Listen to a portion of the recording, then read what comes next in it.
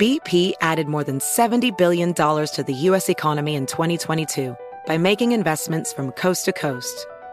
Investments like building charging hubs for fleets of electric buses in California and starting up new infrastructure in the Gulf of Mexico.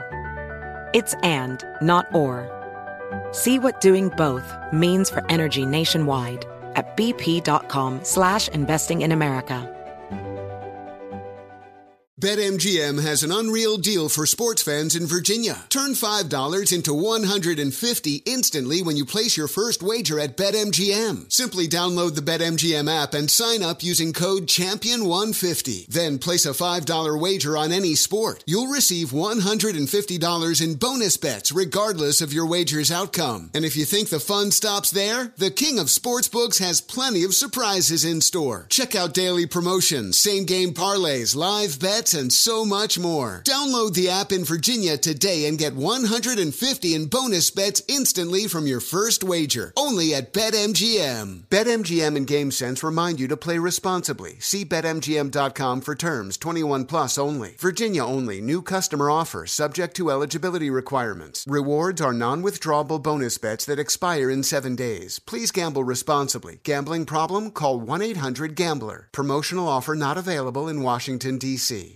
Farm to store in days, not weeks. That's 80 Acres Farms. Did you know most salads travel over 2,000 miles to reach your plate? But not 80 Acres Farms. Their crisp salad greens and herbs are food less traveled. They stay fresher for longer in your fridge. My salad lasts all week long, which means less food waste and easy meal planning. Oh, and did I mention there's zero need to wash these greens? Because 80 Acres Farms uses zero pesticides.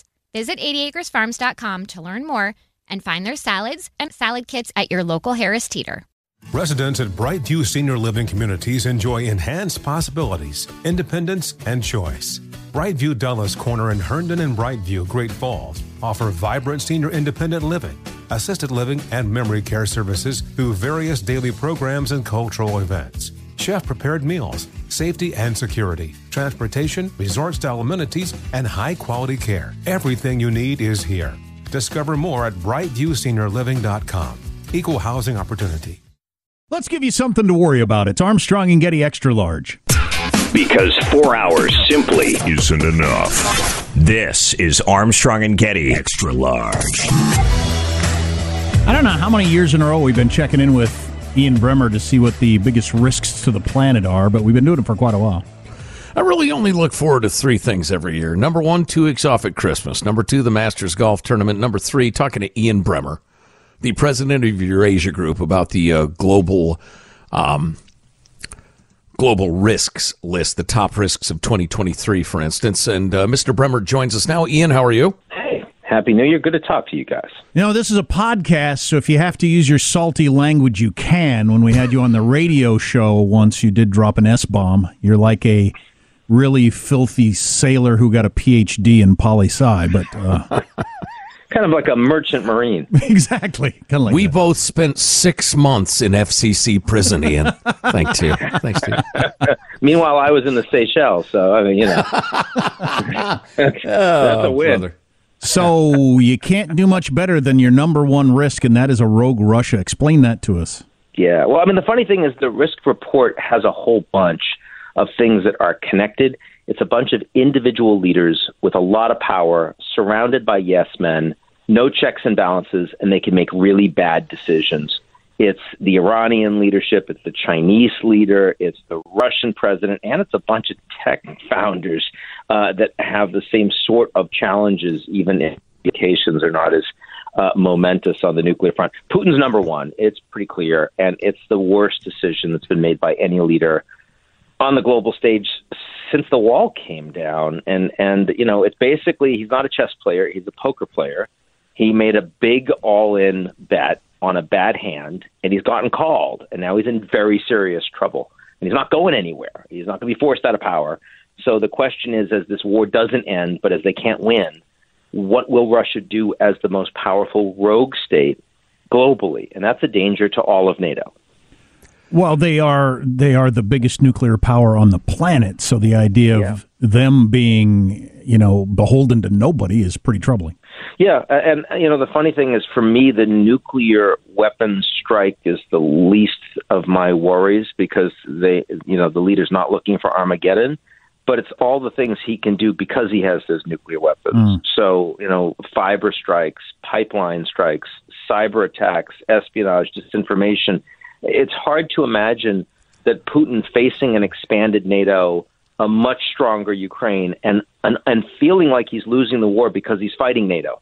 He's not just fighting Ukraine. He's fighting all of that support, is going to lash out against at least frontline NATO countries. And it's not like he's going to engage. He's not going to do ballistic missile strikes. But when he hits them with cyber and fiber and the rest, and there are massive economic consequences of that and political disruption, what are they going to do to Putin? And the answer is they don't have much more they can do to Putin.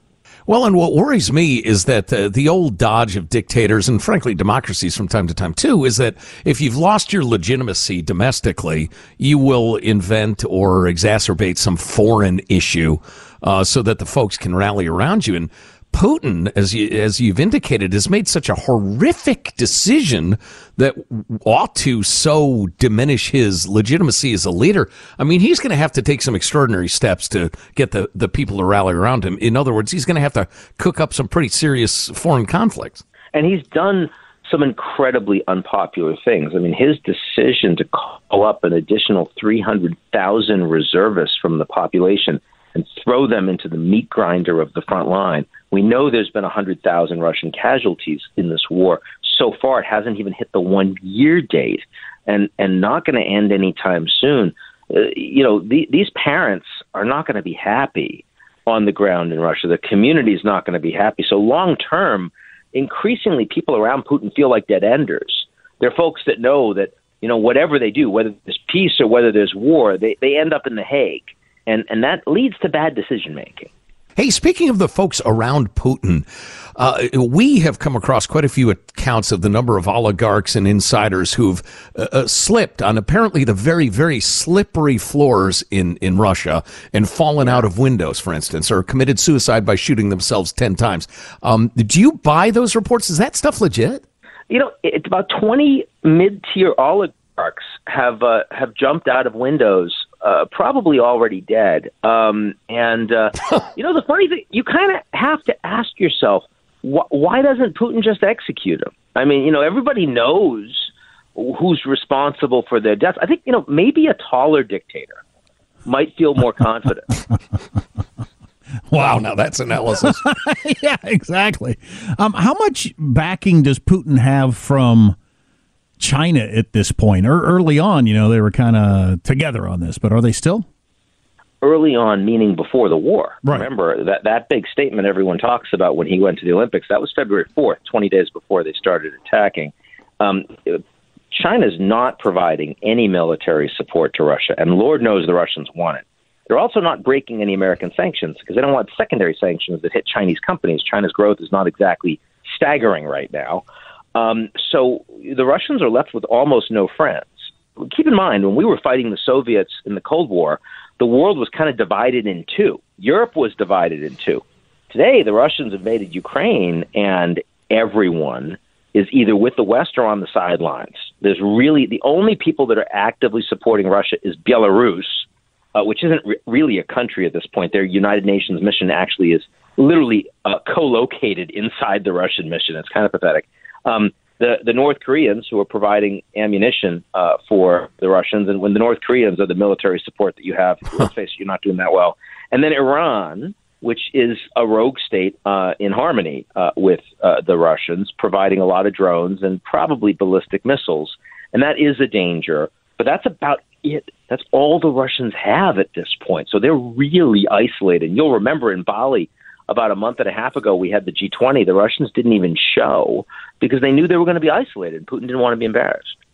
Hey, I know this is the global risks for 2023 and not for the next 15 years, but the question of succession in Russia fascinates me because anytime you got an oligarch like Putin who's so, gathered the power to himself personally, what the hell's the future going to look like when this guy finally croaks? Well, it's not going to be someone like Alexei Navalny, who's languishing in a heavy labor camp right now. It's not, Boris Nemtsov type, who was like a real opposition Democrat and was assassinated walking outside the Kremlin a few years ago. It's probably a person or people from around the military complex in Russia. It could be someone like Prigozhin, who is the founder and owner of the Wagner Group, which is this paramilitary organization that has tens of thousands of well-trained troops that are doing some of the damage right now, both on the ground in Ukraine, but also in Libya and Mali and other countries. It could be someone like the Minister of Defense. It's not. In other words, this is a Putin successor is not someone who is suddenly going to say, "Wow, we need to really open up to the Americans. We just got it all wrong, and if we could only find a way to engage with those good guys in the West." Now, that's not the way they feel. They feel like the West has humiliated them intentionally for decades. So I remember when they had the voting there in China with the weird thing where they came over and hustled that one old dude out of there and all that sort of stuff. Former president. Yeah, you tweeted out that she was now the most powerful person in the world. Explain that. Yeah, well, I mean, China's the second most powerful country in the world, second largest economy, technologically not quite at parity with the U.S., but close. And Xi Jinping has surrounded himself only with loyalists. And that wasn't true when he became president 10 years ago. Back then, there was a need for consensus building on policy. You had hardliners, you had technocrats, you had economic pragmatists, you had the Shanghai faction, you had those that came up through the Beijing Communist Party apparatus. It's not true anymore. Now it's basically you're supporting Xi Jinping. And the problem with that is he doesn't get the same level of information, doesn't benefit from the same level of internal policy debate. And that's how you can move from zero COVID to everybody gets COVID in a week. And the Chinese aren't ready for it. It's because they're not having these thoughtful, coordinated debates. I mean, China's always been authoritarian, but it hasn't been a closed decision system in terms of policy leaders. Now it is. And that, of course, makes it a much greater risk on the global stage. Speaking of the zero COVID thing, it's so easy for those of us who are lovers of liberty to see the least tremor in China and say, look at that, resistance to the communists. How much trouble are they in over the zero COVID shutdown, which cost them tremendous amounts of revenue, both going out and in? People don't tend to talk about that, but also caused a hell of a lot of resentment going forward. They might see millions die. How big a problem is this for the communists? Well, they won't see millions die because they won't admit to it. So far, as of this morning, the Chinese government said that 37 people have died from COVID in the last month. Wow. Which is, maybe, who knows, maybe they're shooting them after they die from COVID. There's not, it's ridiculous. It's ludicrous. It's not believable at any level. I mean, literally, you've got some provinces where you've got 90% of the population that's gotten COVID in the past weeks. They're probably experiencing hundreds of thousands of deaths. It might be a million or more, and they're just not going to talk about it. And, the dead don't protest. So that's not going to be much of an issue. And all those people that did protest when they were angry and really fed up with zero COVID lockdowns, they weren't arrested, but they all got visits from local police. They were made to sign pledges that said that they understood that what they did was illegal, and if they did it again, that there would be very serious consequences. They'd lose their jobs. They'd probably lose their liberties. And, these were not professional activists. They weren't anarchists. They were just regular people that had enough, and they were pretty scared. We've spoken with some of them. They were surprised that the Chinese government was able to find them and track them down. They shouldn't be. It's a surveillance state, but they were. And so I personally don't think that there's any meaningful threat to Xi Jinping or to Communist Party rule as a consequence of all these challenges they've had with zero COVID going forward. Kind of a general question before we go back into the particular risks. How do you grade the scariness of the world right now? I don't want to be guilty of presentism and, ignore the fact that the world's always been kind of a scary place, but it seems particularly unsettled right now. I think there are three different things to think about. The first is that democracies like the United States and Brazil and like in Europe are stronger and more resilient than people think. And everyone wants to panic and say, oh, my God, we could be an authoritarian state. It could be fascism. They've had their brains destroyed by 4 years of Trump, this kind of thing, or social media, or watching too much cable. that's overstated by a long margin, and that should make us feel much more comfortable about where we are, how we live, what the future bodes, compared to a lot of what we hear in the headlines. On the other hand, we have all these issues I've just been talking about where things, especially from a guy like Putin with 6,000 nuclear warheads, I mean, there's a meaningful chance. It's not a high chance that we could see a nuclear war between Russia and Ukraine. I could launch a nuke, and then we could be fighting the Russians directly. I'm not saying it's a 50% chance, but it's at least a 5% chance.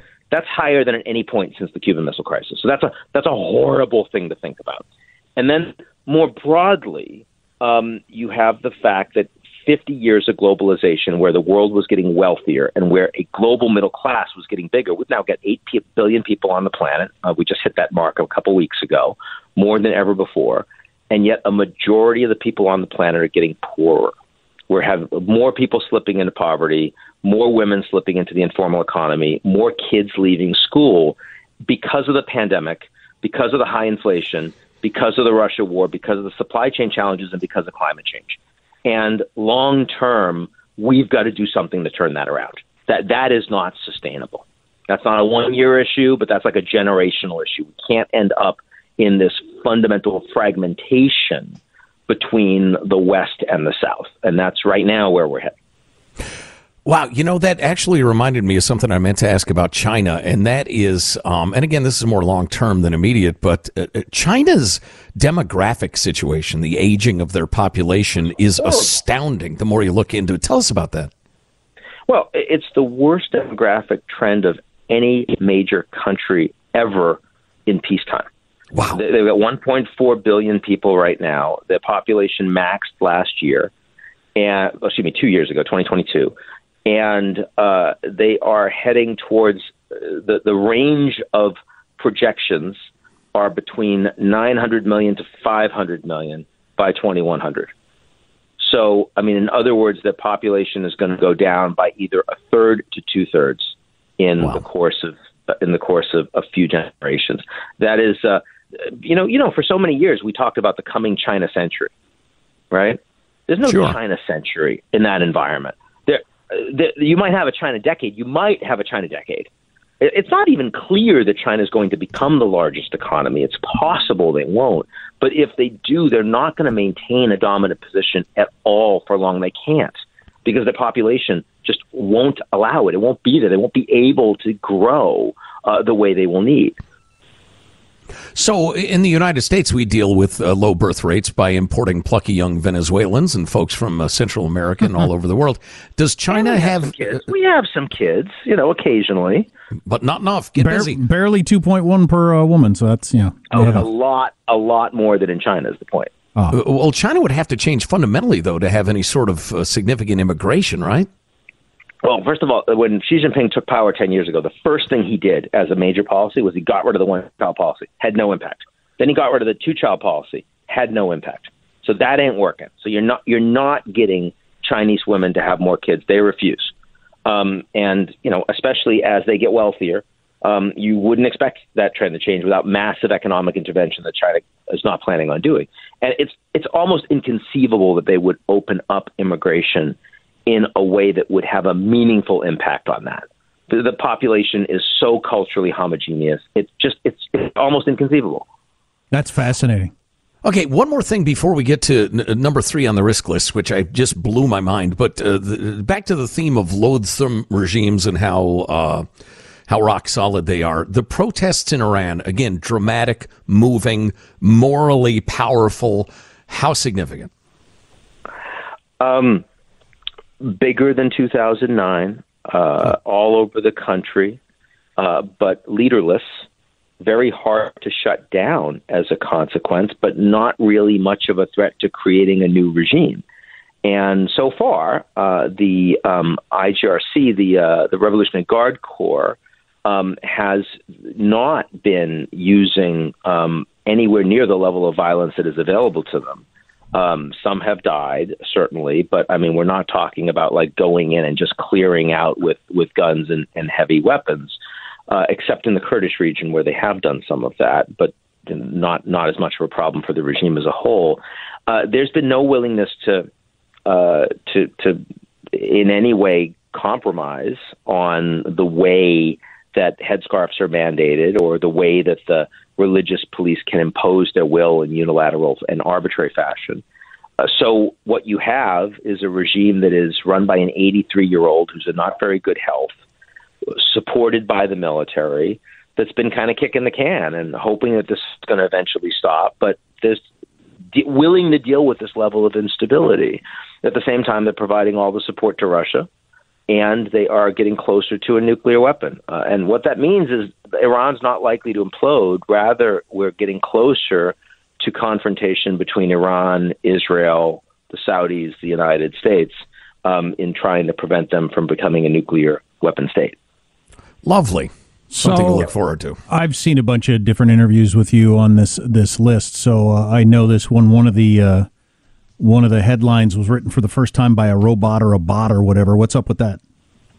Yeah, my risk was written by a bot. It was called Weapons of Mass Disruption. We inputted the risk and we said, what would you call this? And that's what it came up with. I thought it was pretty good. I'm like, I can fire a bunch of my people. That's pretty cool.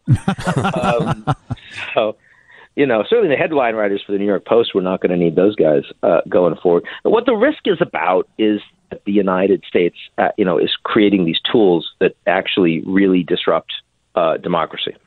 And we saw that. We saw that in Brazil this weekend. The same social media that allowed Trump to build his popularity and build, conspiracy theories that made people really believe that the election had been stolen, and if they're patriots, they should come out and support them and occupy the Capitol. That's exactly the playbook that Bolsonaro has been playing for the last year. That the only way he can lose is if it's rigged, and he's using these algorithms on social media to challenge democracy. And the problem in the coming year is that increasingly the power of these AI tools, both to be used to create malware that will help cyber attacks, and also to create bots that you and I can't tell aren't human beings. And the danger of that in terms of the ability to promote disinformation for elections, around political movements and extremism, as well as the next time we have a GameStop meme stock episode and disrupting markets. We just never dealt with anything like this in democracies, and we're not ready for it. So it's a pretty meaningful danger, and it's one that the companies are aware of, but their business models are aligned to maximizing engagement and data, which means that they really don't want to fix the problem. There are ways to fix the problem. You just verify everybody online, but they won't do that because it would destroy their market cap. Yeah, I've got to admit that all of this stuff is so interesting, and we bow in appreciation to your expertise and the rest of it. But this section in particular just blew my mind. The idea that AI, through its sheer, productivity, it can churn out so much content that the bulk of the content is going to make it harder and harder to find the truth. Then you combine that with the algorithms for its distribution and tweaking people the way they want to be tweaked. I mean, truth seeking is going to become, it seems. It's already hard. Oh, yeah. It seems like it's going to get damn near impossible. And even worse than that, I think empathy seeking is going to become impossible because we still treat human beings in a different way because we feel like, we are they and they deserve a level of engagement and solicitousness and trust and all the rest. And suddenly when we can no longer determine who is a human being and who is a bot, it's not just we get fooled by bots and treat them like humans. It's also that we stop treating human beings like humans. We start treating them like bots. And you ever been on Twitter? Yeah. Well, yeah, exactly. But if you think that's bad, that's nothing. That's nothing. Can we get the bots to argue with each other and then just lock them in a room and leave them alone, or is that possible? All the way down. I think that's a brilliant idea. The problem is that those bots can fucking multitask. That's the problem. Yeah. Well, I was going to say I don't give a crap about empathy, but moving along. I heard you say that you could. I don't argue with people on Twitter. I think that's a real waste of your time. But you could end up in an argument with someone, and it is a computer, and you don't know it, and that's coming this year. And that's coming this year. Yeah. Wow. Yeah, I think that the advances, the people I talk to that are very involved in these new AI startups, one of whom is a founder, tells me that the Turing test will be fundamentally broken sometime in the next 12 months. Oh, God. Meaning that you can no longer, with a 15-minute conversation between you and something online through text, not videos yet, would not be able to distinguish whether that was a human being or not. Well, let me be the first to welcome our new robot overlords. The Polish people, I think, are underappreciated in the United States. Maybe it's because I grew up in Chicagoland surrounded by Polish Americans. But, I mean, the Poles have endured horrors and hardships and shown courage, the likes of which we could only hope to imitate over the last century. And you cite the upcoming Polish parliamentary elections as a likely target of Russian aggressive interference. What would that look like? Well, because Poland, after the United States, is providing the most defense support for the Ukrainians, and they're on the front lines, and they're arguing for much sharper policies. They're the ones that want the U.S. to send, to do a no-fly zone, to send advanced battle tanks, and aircraft, bombers, fighters into Ukraine to let them actually take the war to Russia. I mean, this is massively escalatory stuff. But the Poles, who have been housing millions of Ukrainians in their homes over the past year, feel like if it wasn't for Ukraine, this war would be in Poland. And you'll remember that one Ukrainian air defense missile actually went down in Poland after the Russians were attacking border targets and killed 2 Polish farmers, right?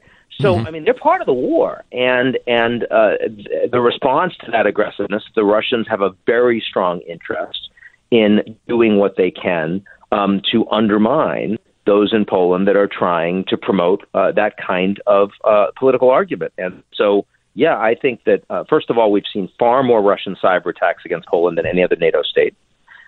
Just a few weeks ago, they were engaged in all these attacks against logistical companies. Some were humanitarian, some were providing defense logistics. And suddenly they all got hit by Russian malware. I expect we'll see a lot more of that. Wouldn't surprise me if we see hits on pipelines, critical infrastructure in Poland, as well as espionage efforts. I mean, frankly, in the worst, you could even imagine assassination attempts. I mean, these are the kinds of things. You remember when the Iranians tried to kill John Bolton? Remember that? Yeah. Mm-hmm. Yeah. Yeah, I mean, they're horrible at this stuff. The Russians are better at this stuff. So, I mean, it sounds spy versus spy in James Bond, but this is the position the Russians increasingly see themselves in. So you put a nuclear exchange at 5%. Where do you put China invading Taiwan for the next year? Oh, in the next year, functionally at 0. Okay, good. Really? Yeah. Okay. I mean, long term, it's a threat. In 2024, there are Taiwanese presidential elections. If the Taiwanese were to elect someone who supported independence, that would be a much greater risk scenario.